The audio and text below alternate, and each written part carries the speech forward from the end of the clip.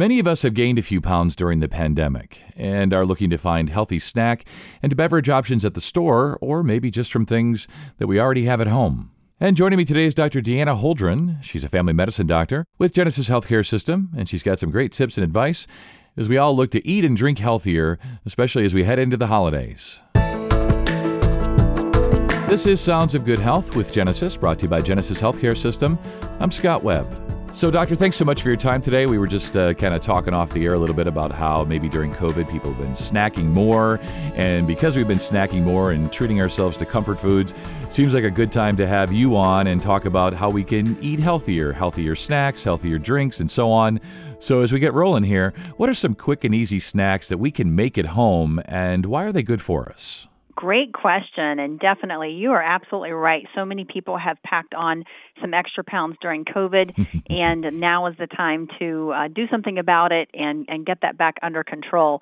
So basically what I tell my patients, and this is a topic that I'm asked about frequently, but I'd like to steer people toward more low glycemic snacks, and a low glycemic snack is something that is not going to spike your blood sugar, which would then spike insulin levels. So what we try to do is basically keep the insulin levels low, keep the blood sugar low, and so we really steer people toward your low glycemic fruits, which would be like your strawberries, blueberries, blackberries, raspberries, those sorts of things. Your vegetables that aren't high in sugar, which most of them are fine. And then we'll do things like hummus or maybe some guacamole. Those are some, great ways to get healthy fats in. I encourage people to include things like almonds and nuts and just a variety of seeds, pumpkin seeds, etc. Those work great. They don't spike the blood sugar, and they really seem to kind of fill you up and tide you over. I also like to encourage people to do like hard-boiled eggs, maybe a low-sugar, low-carb protein type of shake, or a smoothie even would be great. Unsweetened Greek yogurt, that would be a great option as well. What you want to do is avoid all of the high-sugar foods, which would be also high-carbohydrate foods. So a lot of processed packaged, I always say if it comes from a drive-through, a box, or a package, you don't want it. You want to eat real food. Yeah. You want to eat whole foods that are nutrient dense and that are actually going to do something for your body. Yeah, I couldn't agree more, and that's just great advice for diabetics and the rest of us, right? And the mistake that I made, Doctor, is I didn't eat before I hosted this, because now we've been rattling off all the foods that I love, guacamole and avocado and hummus and hard-boiled eggs. Now I'm really hungry, so I apologize to the listeners if we've done the same thing to them. And when we think about things that we can purchase, right? So we go to the store, not specific brand names, but when we're walking the aisles there trying to buy the best things for ourselves and our families, what are some of the best snacks we can purchase, and why would those be good for us? Again, so looking at the snacks that are available, it's surprising. There are a lot of whole food, nutrient-dense snacks that are available, in the grocery store that are not processed. Things like just a bag of pecans or a bag of mixed nuts would be something that I like to snack on. Or even, they've got the single-serving hummus things that you can, even send in your kids' lunches, as well as the guacamole. So a lot of those things that I mentioned earlier, while they didn't used to be available in a package, they are now. Most of those things are available now. A piece of fruit, would be a great option as well there as far as, what can I purchase? There are some other low-carb snack mixes now that, might say keto on them, that sort of thing, which basically just means that they are not going to spike the blood sugar. And interestingly, you mentioned earlier for our diabetics, but it's not just our diabetics. It's estimated that about 50% of the population has some form of either prediabetes or diabetes, and then the percentage goes up from there. Even higher has some level of insulin resistance. So they're not pre-diabetic yet, but there's still some insulin resistance going on. So the majority of us could benefit from lowering that blood sugar level, lowering the insulin spike that we see.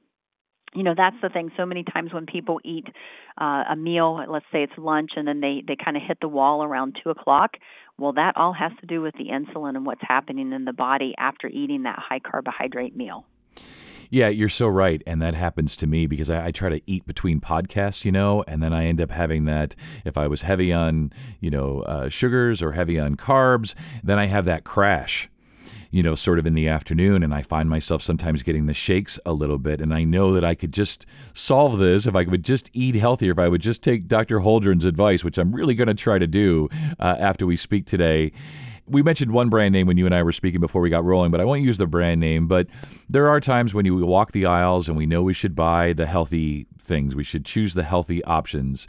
And sometimes we see something and we go, oh, I know that's not good for me, but man, that sounds so good. So again, in a very generic way, doctor, maybe you can give us some ideas, some of the snacks we should avoid and why.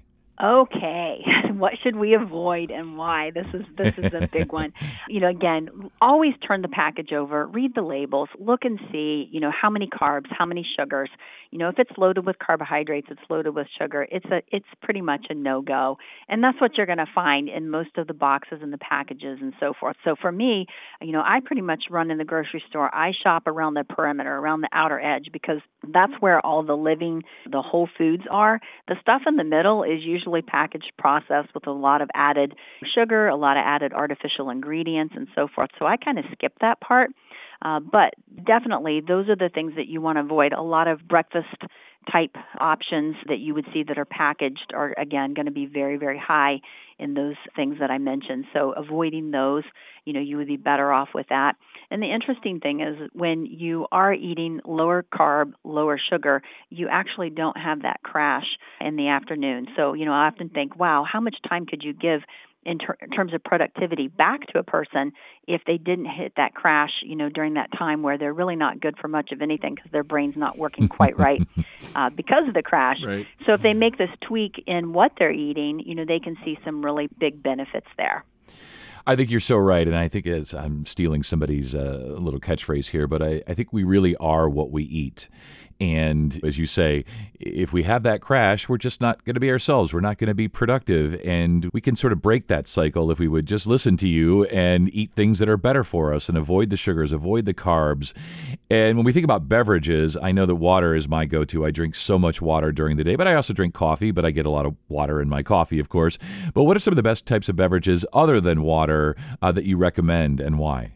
The beverage industry has really made a lot of gains in the whole health food industry in recent years. And so now you can find beverages out there that are actually sweetened with things like stevia. I avoid the artificial sweeteners, which you would see like in a diet soda, but you can find beverages that are sweetened with stevia, which is a natural substance or even some that are sweetened with something called monk fruit. And so those are going to be 0-calorie options, but are not going to spike the blood sugar, not going to have an impact on insulin levels. Also, for a lot of people, they might drink certain types of tea. Tea that is unsweetened, of course, is the ideal. And then also a lot of people have gone to what's called kombucha, which is a fermented type of tea. There's a little bit of sugar sometimes in that, but you are getting a nice healthy dose of probiotics, so there's kind of a payoff there, Sure. Or a trade-off, if you will. Trade-off, yeah. Yep, there's a trade-off. So that works really well. And again, I'm really pleased to see that the beverage industry has kind of come a long way and they are giving more options because I think most people are realizing they just don't want to drink soda because it's not good for them. It's loaded with high fructose corn syrup, which is absolutely horrible for you. Yeah, and you've brought up a couple things here. The beverage industry has sort of met the demands that we have, the needs that we have, which is awesome. And as we wrap up here, Doctor, what are your takeaways? I feel like we should all allow ourselves to occasionally eat something unhealthy, that we can treat ourselves, occasionally. And that's probably okay. But in general, on a daily basis, to avoid the crashes and to be our best selves, I'm sure you recommend all the healthy options we've discussed today. So what are your takeaways for listeners? Yeah, I think one of the biggest things, especially moving into the holiday season, is that nobody's perfect. We're all going to make mistakes on whatever plan it is that we're following. And the great news is that we can immediately get right back on that plan with the very next meal. One thing that I like to do personally, if it's been Thanksgiving or something like that, then I may fast the next day. I make sure that I increase my exercise, get out and take a long walk. Those things can make such a difference. Increase your fluid intake, your water intake, just to try to flush some of that stuff that you ate out makes a huge difference. difference. Yeah, you're so right. Heading into the holidays, I just know I'm going to eat some pumpkin pie. I make the pumpkin pies for Thanksgiving, so I know that I'm going to eat them. I just try to forgive myself. When I know I've made the less healthy choices, I try to forgive myself. And as you say, the very next meal, we can get right back on track. So, Doctor, it's been so great having you on today. This is really helpful, educational, and fun. Thanks so much, and stay well. Thank you. And for more wellness tips, go to genesishcs.org. And thanks for listening to Sounds of Good Health with Genesis, brought to you by Genesis Healthcare System. If you found this podcast to be helpful, please be sure to tell a friend and subscribe, rate, review this podcast, and check out the entire podcast library for additional topics of interest. I'm Scott Webb. Stay well.